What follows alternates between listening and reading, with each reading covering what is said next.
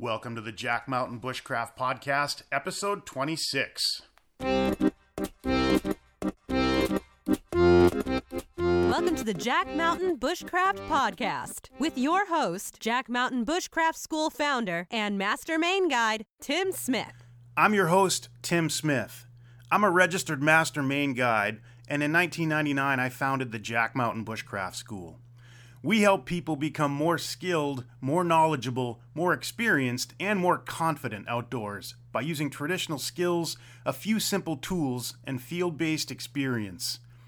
Whether you're looking to go from city slicker to competent outdoor professional, want to experience a remote expedition, or just want to learn a few new outdoor skills, we've got you covered. You can check out the show notes to this and all of our podcasts at blog.jackmtn.com. When you're there, click on the podcast button. And if you enjoy the show, please leave us a review on iTunes. Lastly, the best way to keep up with our programs and trips is to join our email newsletter, and you can do that at jmbnews.com. Welcome back to another episode of the Jack Mountain Bushcraft Podcast. I'm your host, Tim Smith, and today we are going to talk all about registered Maine guides. The history, how you become one, the testing process, where it is, where it's going, and where it's been. So this morning I'm joined by Christopher Russell. How you doing? Pretty good. Yourself? Good. And Ed Butler. How are we doing today, Ed? I'm doing pretty good. Awesome. We're in the guide shack. It was about in the low 30s last night. We didn't quite get a frost, but we hear the geese, the leaves are falling, autumn's on its way, and thank God I've had enough of bugs. Yeah. I'm ready for them again next June, but right now, I'm happy to see them go. I just want to get back to the point where my sweat is contained inside of an outer layer of clothing rather than just sweating. And you guys in podcast land know that in a survival situation, in a near-death occurrence, you should avoid sweating, right? You should work, especially in the wintertime, work just hard enough until you're about to sweat. But you don't want to actually sweat unless your 80s R&B sensation Keith Sweat, because Keith Sweat is just going to sweat. I concur. Oh, jeez. So today we're going to talk about registered Maine guides. So in 2017, I can't go anywhere, online or off, without running into one of these celebrity outdoorsmen. And I think you probably have all seen them or are aware of them. They have knives named after them, and they're busy trying to put their name on every technique and piece of gear, and it's all about branding, and it's all about this. And in many ways, we've sort of lost any connection to the real world or to the forest, which is hopefully where all this stuff started. So yeah, we're not huge fans of celebrity outdoorsmen here. Nothing wrong with them or what they do. It's just, I feel like the focus is misplaced. Not where it should be. But anyway, there are still links to the past with regards to, outdoor traditions that go back, before the latest, greatest piece of gear or the titanium, unobtainium spork / knife combo and I gotta get one of those. all that malarkey. And one of the most well-known is the tradition of the Maine guide. Back in the day, and, even still today, Maine's a pretty remote and wild place. Given in 2017, there are logging roads all over the place, but from the road into our field school here in Massardis, the other side of the road, it's about 85 or 90 miles due west to the Quebec border, and in that land, there's no pavement, permanent residence, no towns, no gas. It's littered with logging roads and such, but it's a huge piece of ground. And back in the day when there were no logging roads, the only way in was by rivers. So, you'd get really remote. Maybe you were at best a week's travel from any sort of definitive town. So when something went bad, it could go bad really quickly and people would die. So, just like in other remote locations of the world, travelers to that area would hire somebody who had local knowledge and a skill set that would keep them safe and help them achieve their goals. So one of the earliest guides that we have was when Henry Thoreau in the 1850s came up to northern Maine, and he hired a native man named Joe Polis. And if you've ever read The Maine Woods, Joe kept Henry safe and entertained and showed him the way. And it's a great read, probably one of the first travel books ever written. And one of the really cool things about Maine is we can go to those same places and they're as wild now. So for example, if I'm reading Lewis and Clark and they talk about traveling through some canyon and looking at Indian pictographs, and then I go to that place, maybe, and I'm in East St. Louis, and it's an urban area, whatever. But in Maine, if Henry was talking about coming down the West Branch of the Penobscot, and camping here or camping there, we can go to those same places, or coming down the East Branch. We go to those same places, and they're still wild, and I can stand there and cast a fly in water. That Joe did back in the 1850s. Yeah, whereas in St. Louis, where I lived for a little while, one of the spots where Lewis and Clark camped and overlooked this beautiful stretch of river, you can now sit on the deck of a bar and look at this beautiful river. Not necessarily a bad thing. And it depends on what you're looking for that night, I suppose. And poor maligned Clark, right? I heard he just kept wanting it to be the Clark and Lewis expedition, but Lewis always got top billing. I don't understand that, because I'm super neurotic about alphabetical stuff, so he should have got top billing. He really should have. Anyway, so flash forward from Joe Polis in the 1850s, late 1800s, actually March 19th, 1897, Maine created a guide license, so an official license that you had to hold. And the very first holder of a Maine guide license, the very first Maine guide, was a woman who went by the moniker Fly Rod Crosby. And she went around to sportsman shows all over the United States, just selling people on Maine, and did a pretty good job of it. Yeah, some of the stories about her are funny. She, at some sports show, showed up in a buckskin above-the-knee skirt that she had made herself and was, caused havoc with all the uptight people. I like stories like that. Yeah, like a short buckskin skirt in a Victorian era. Exactly. Of political correctness that makes for interesting reading. Yeah. Right? It makes for an outsider. Yeah. Oh, jeez. I had to get my one bad pun in. I apologize. No. So things progressed with Maine guides up until 1975? Yeah, in 1975, up until that point, the way that they had kind of done getting your guide exam was just that you had to kind of have a relationship with the local game warden, and he kind of would give you the okay, kind of say, this person knows what they're doing, give them a guide license. And then in 1975, they instituted a sort of standardized testing process for people to go through.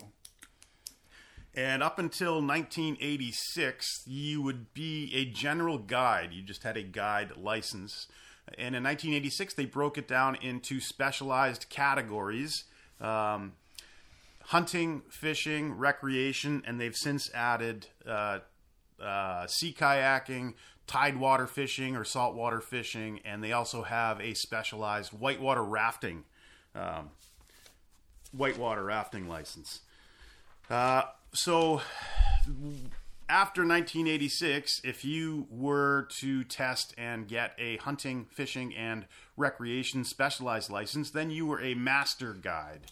And a problem they ran into was people taking classes on how to pass the test with no experience at all, who were wearing a patch that said that they were a master guide, but they had never guided at all. So they rectified that in 2002 when they changed the process to become a master guide to you had to have 10 years of experience documented in the field, at least 5 of which you were actively guiding, I think, in a certain number of hours each year. So I think that was a great step forward, just because, who wants to...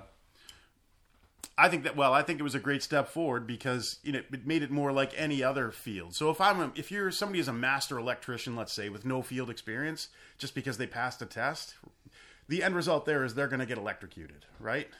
So anyway, I think it's always better when people have some field experience to document it before they can put master after their name. So what's the definition of a guide, at least as far as Maine goes, is someone that receives any sort of remuneration, their word, not mine, or compensation, my word, not theirs, for their services afield in helping people to capture game, fish, camp, travel, whatever, in remote places. So we're going to talk a little bit about the process of becoming a guide. Do you want to jump in on that? Yeah, so I last week took and passed my guide exam for recreation, and it was a fun experience, to be honest. The people that run it aren't super hard on you. They want you to pass. They like seeing other people that love doing this stuff because they've been doing it. The two people that interviewed me were a retired game warden and a retired guide who'd been doing it for about 30 years. And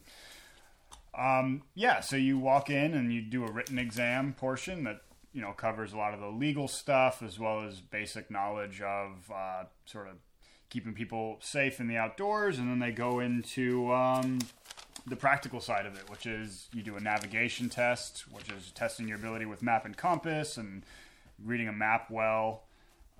They go into a lost person or catastrophic event scenario where they give you kind of an outline of an event that's happened while you're hypothetically guiding a trip, and they want to see how you would act with that. They want to make sure that you keep a level head and you can kind of keep everybody safe while you're doing it. Then right from there, they'll go into an even more hands-on practical side where they'll pull you into a room filled with gear and ask you about it. They'll do field ID where they're pointing at pictures of animals and plants and making sure you're not taking somebody out and telling them a dog is some kind of coyote or something like that.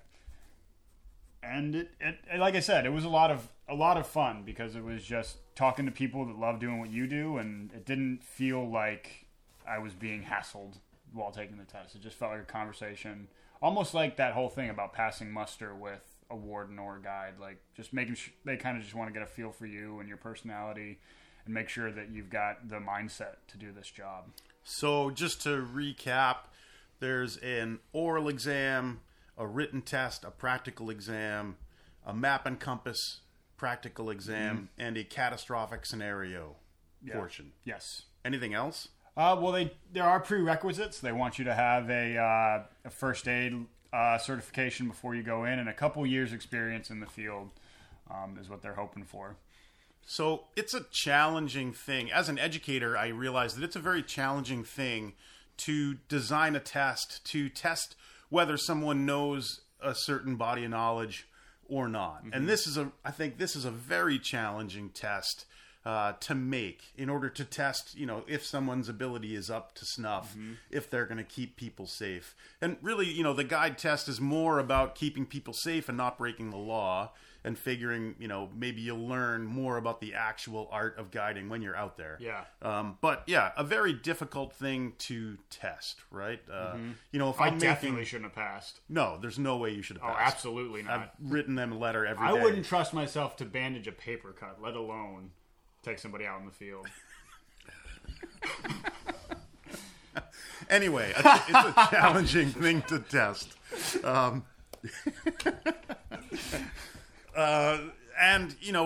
So I guess my point there is, I would say that passing the test doesn't mean that you're qualified to guide a trip. But I would also say that not being able to pass the test definitely means that you're not qualified to take people out. I can't win Did with I butcher you, Tim. that? No, it made sense. Passing the test does not mean you're qualified, but not passing the test definitely means you're not qualified. Yeah. Yeah. There's a better chance you're not qualified. I'm going to go have a good cry. I feel awful about myself now. But yeah, it's a difficult skill set to test, right? And I guess my point is I think that there are people who can pass the test that maybe would be terrible in a backcountry situation. And, there's obviously whenever there's a test with high stakes such as this, there will be businesses that sprout up that are going to try to teach you how to pass the test. Not unlike SAT test prep or whatever, GRE test prep. There's main guide test prep. There's schools that'll teach you how to pass the test. And, one of the negatives is that unqualified people maybe will sneak through. And the reverse... You can just say it, Tim. The reverse is also true in that, maybe there's an old guy who's been hunting his entire life and knows every fishing hole from Fort Kent to Kittery.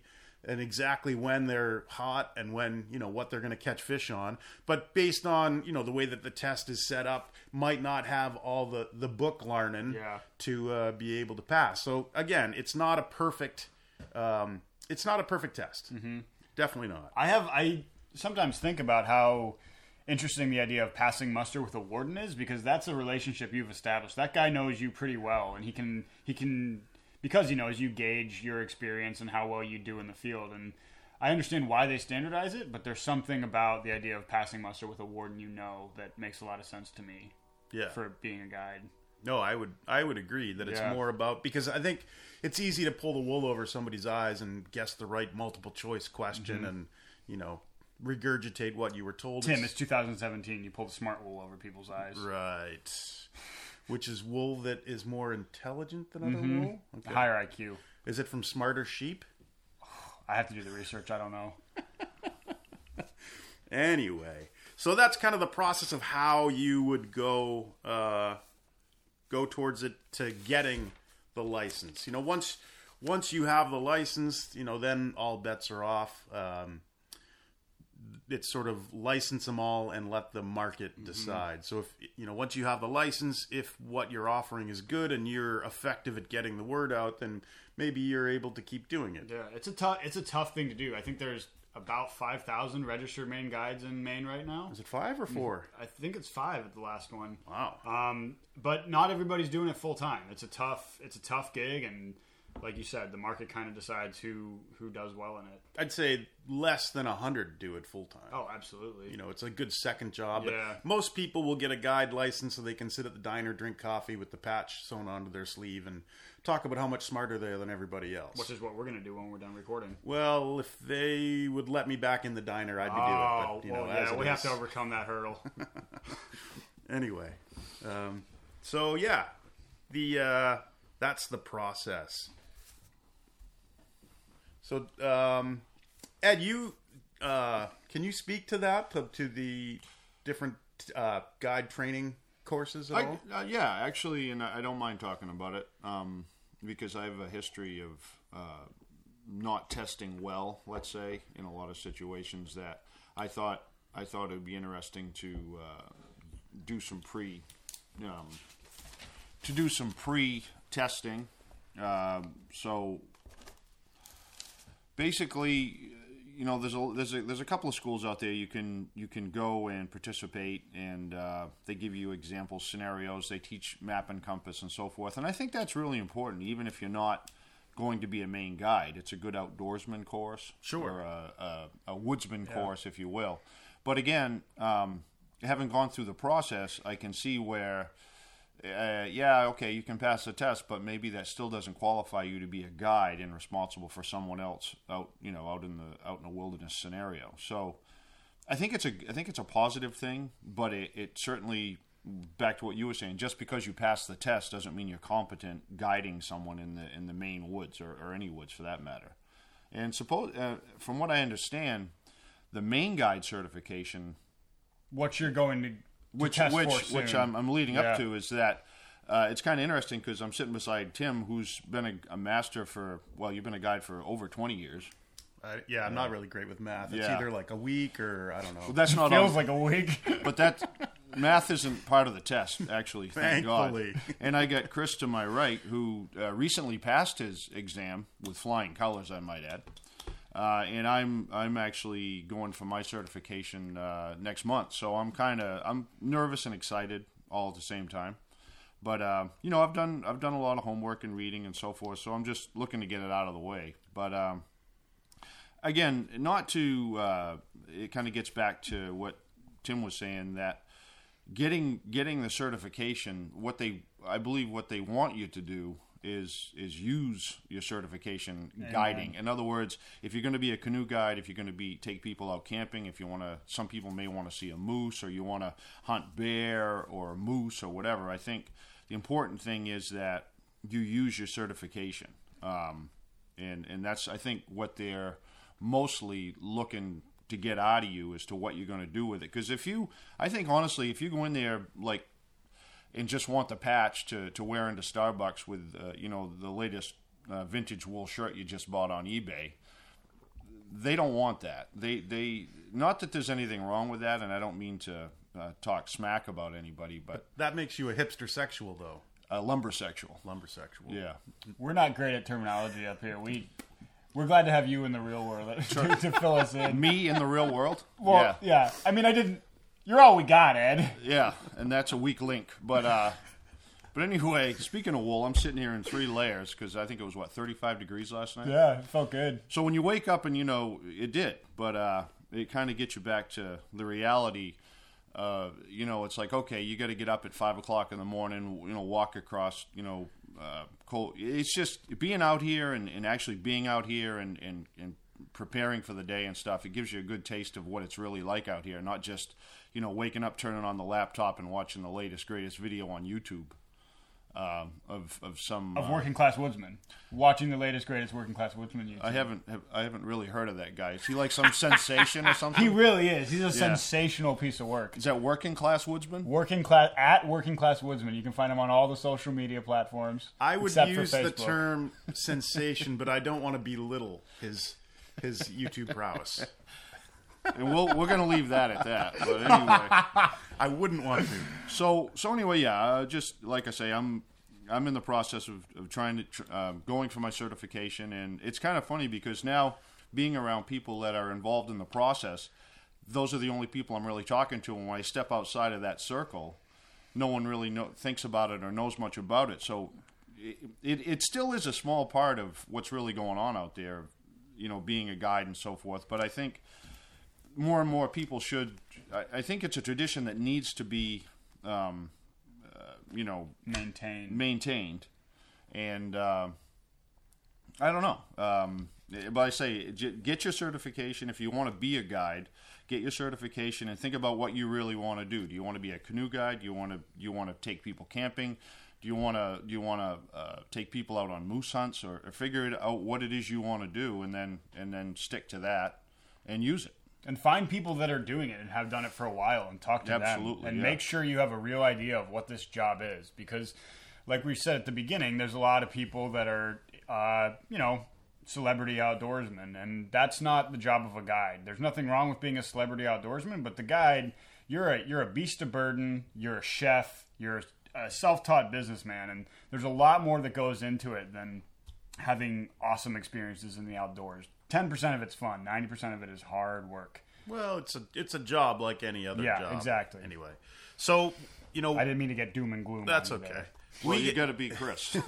We get asked a lot what we do here at the Jack Mountain Bushcraft School, and we are a vocational training center licensed with the VA for guide training and outdoor leadership training. But that I like to draw a hard line in the sand, saying that we are not like a test prep guide training place. Like, we try to teach people how to do the job and what the reality of the job is. We don't necessarily teach people how to pass the test. So there's just a little bit of a difference there. And anyway, just to circle back real quick, Ed here is a humble guy, but he's caught more fish and shot more deer and bears over the years than most people would ever even imagine. So, that thing about, if you do have a difficult time with the test, I think it's just a result of it not being the greatest test, right? It's not I agree. a reflection of you because of years and years and years of experience of being out and doing it. But they do have, I think they sell them down to Kittery. It's the unregistered Maine guide patch that you can get, and the registered Maine poacher patch. Ooh. Of which I have both. And which is available on the website. Awesome. Oh, man. So, one last little bit here. I want to talk a little bit about kind of the modern Maine guide. I don't think anybody going down testing for a guide license today has any illusions that they are Joe Polis taking Henry Thoreau through the wild, great beyond. But I do still think that, I love the idea of the professional outdoorsman. In a world of celebrity outdoorsmen, so guys that look the part, you could walk into some cafe somewhere in New York City or something with a Maine guide patch and a wool shirt, and everybody will, the hipsters would fawn over that person. In a world where that's sort of the currency that we're trading with, I love the idea of somebody who's just out there day after day, year after year, doing the job. Well, it's funny because I actually tried that going to New York, talking about what I did out here, and they immediately told me to leave the bar. Said I smelled like campfire. Really? Yeah. True story? True story. Nice. On the drive back down here from the semester, Oh.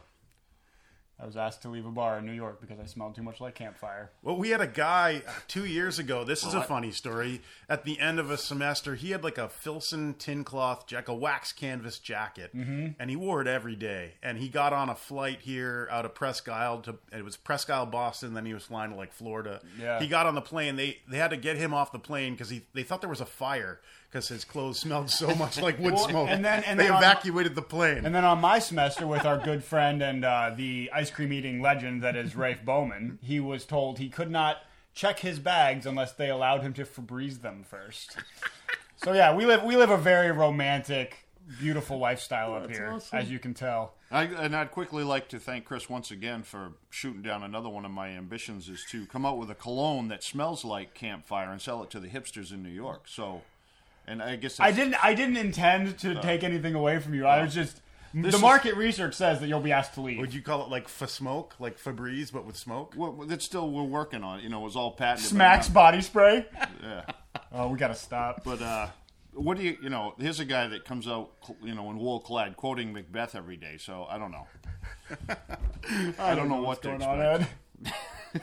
Anyway, so yeah, back in the day, people would hire a guide to keep them safe in remote expeditions. These days, not as much of that happens. A lot of it is more it's gone from straight guiding, and a lot of people these days want to learn. So a guide now is an educator. Add that to the list of job description titles. Obviously, there's still, say someone wants to just shoot a bear, shoot a moose, get a trophy salmon. You know, there are people with that skill set and knowledge base, and that's the currency in which they trade. But in general, it seems to be moving more towards educator as part of it. Sure. Well, there's certainly a trend, and kudos to you for picking up on that early on. There is a trend in the educational field to teach people more about the natural world and how to exist with it, and not quote unquote live off the land, but live with the land. And this is a really good example because it's my first time up here at Jack Mountain Bushcraft. First time to Masardis, technically, and I'm pretty blown away. And as Chris will testify, when I'm relaxed, that's quite a statement. And I've been up here for 3 days now, and it's just like, the world really does the outside world really kind of does fade away, and you become real involved with what's going on locally. And it's been educational to me just to be here for a few days. So there's a lot to learn that I never even thought about, to be honest with you. Cool. Yeah. Well, thank you for that. Yeah, no, I just, not blowing smoke. Although I do have to say, you being relaxed makes me very unrelaxed. I don't know how to cope with it. It should. Yeah. So, last point, where I think all this is going as we move forward, right? We're not going back in time. There's not going to be another Fly Rod Crosby. So where do I see guiding going in the next 20, 30 years? And we work with a lot of young people who are super motivated to get into this industry. And this is what I tell them, is that, as we become more urbanized as a culture, cities keep growing, like Aroostook County keeps emptying out, and rural places around the country keep emptying out. So more people are being raised where the only nature that they encounter on a daily basis is inside of a glowing rectangle, be that on TV, on the internet, or whatever. Or pigeons. Or pigeons. Which I have a good recipe for, by the way, on my YouTube channel. Thank you for salvaging that for me, Ed. So as people become more urbanized and don't have that direct link back to the landscape, they are going to want to relearn that, to build those connections in places where they've been severed. And I think that the role of the guide or the outdoor teacher or outdoor recreation instructor, that sort of thing, will be as an interpreter for those urban people when they enter wilderness or remote areas. So with that in mind, as our population grows and becomes more urbanized, I think that there's a bright future for guiding, for recreation, hunting, fishing, the whole whole kit and caboodle. I mean, to sum it up, a guide's duty really is first and foremost safety, to make the environment safe for the client or the guest or whatever you want to call it, to provide a good experience and to pass on a tradition. So hopefully they'll continue, they'll learn more and become more involved with the natural world, if you will, whether it's hunting, fishing, or just outdoor camping or anything like that.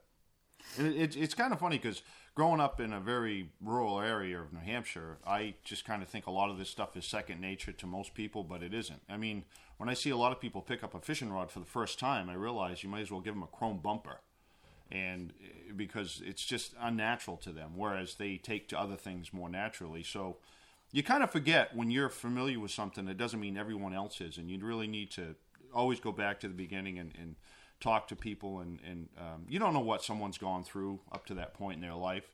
So never assume that they know how to do something, or just because you've done it a million times, and it doesn't make you smarter than them. It just, you happen to have experience in that area that Definitely. they don't, There's an old saying that I don't know who discovered water, but it wasn't a fish. So when you live your life and have tons of experience with something, often, like you say, you just think it's second nature and you don't notice it. But to someone who's never seen water, they discover it and, oh my God, look at this, sort of a thing. So Exactly. yeah, we don't, when you're raised with something, because it was somewhat similar with me, rural kid, fishing rod in my hands as soon as I could walk, stuff like that, now middle-aged guy, like you say, I sort of think, oh geez, doesn't everybody know that? And the reality is funny. I have friends, urban friends, and I go to visit them, and it's the classic fish out of water story, to use a bad pun, when I go down to the city, because I'm like, what do you mean I can't just spit wherever I want, and you can't drink the water, and it's not like a bad Hollywood movie, but it's getting more towards that as I get older. Yeah, well, growing up in sort of urban and suburban areas, but with a family that was super outdoorsy, it was interesting to see the shift. So watching people my own age that I would talk about going hiking and talk about fishing and stuff like that, and even people that were the same age as me and lived in the same place had no idea that they had access to that kind of stuff. And it is interesting to see the different stuff people want to do with their time. And so a trend that I've noticed, especially in the last 10 years, is it seems like a lot more formally educated people want to live in the woods. So that kind of tells, you know what I mean? It's like a lot of the people I run into now could do anything they want in this walk of life, but they tend to want to live more remotely, live closer to the natural world, and live in the woods, for lack of a better term. So that kind of tells me something right there. It's not just being born into it. It's a lifestyle that a lot of people want to adapt to. Yeah, agreed. So, Yeah. that's kind of off the guiding thing. No, but I think that's kind of what he said about education. Like, our job is to help those people learn how to do that. And I think I think that's super important. Yeah. Well, thank you for listening to another episode of the Jack Mountain Bushcraft Podcast. Thanks for being here today, guys. Absolutely. And we're going to let this one go, and hopefully you'll come back and listen to us again sometime. Have a good one.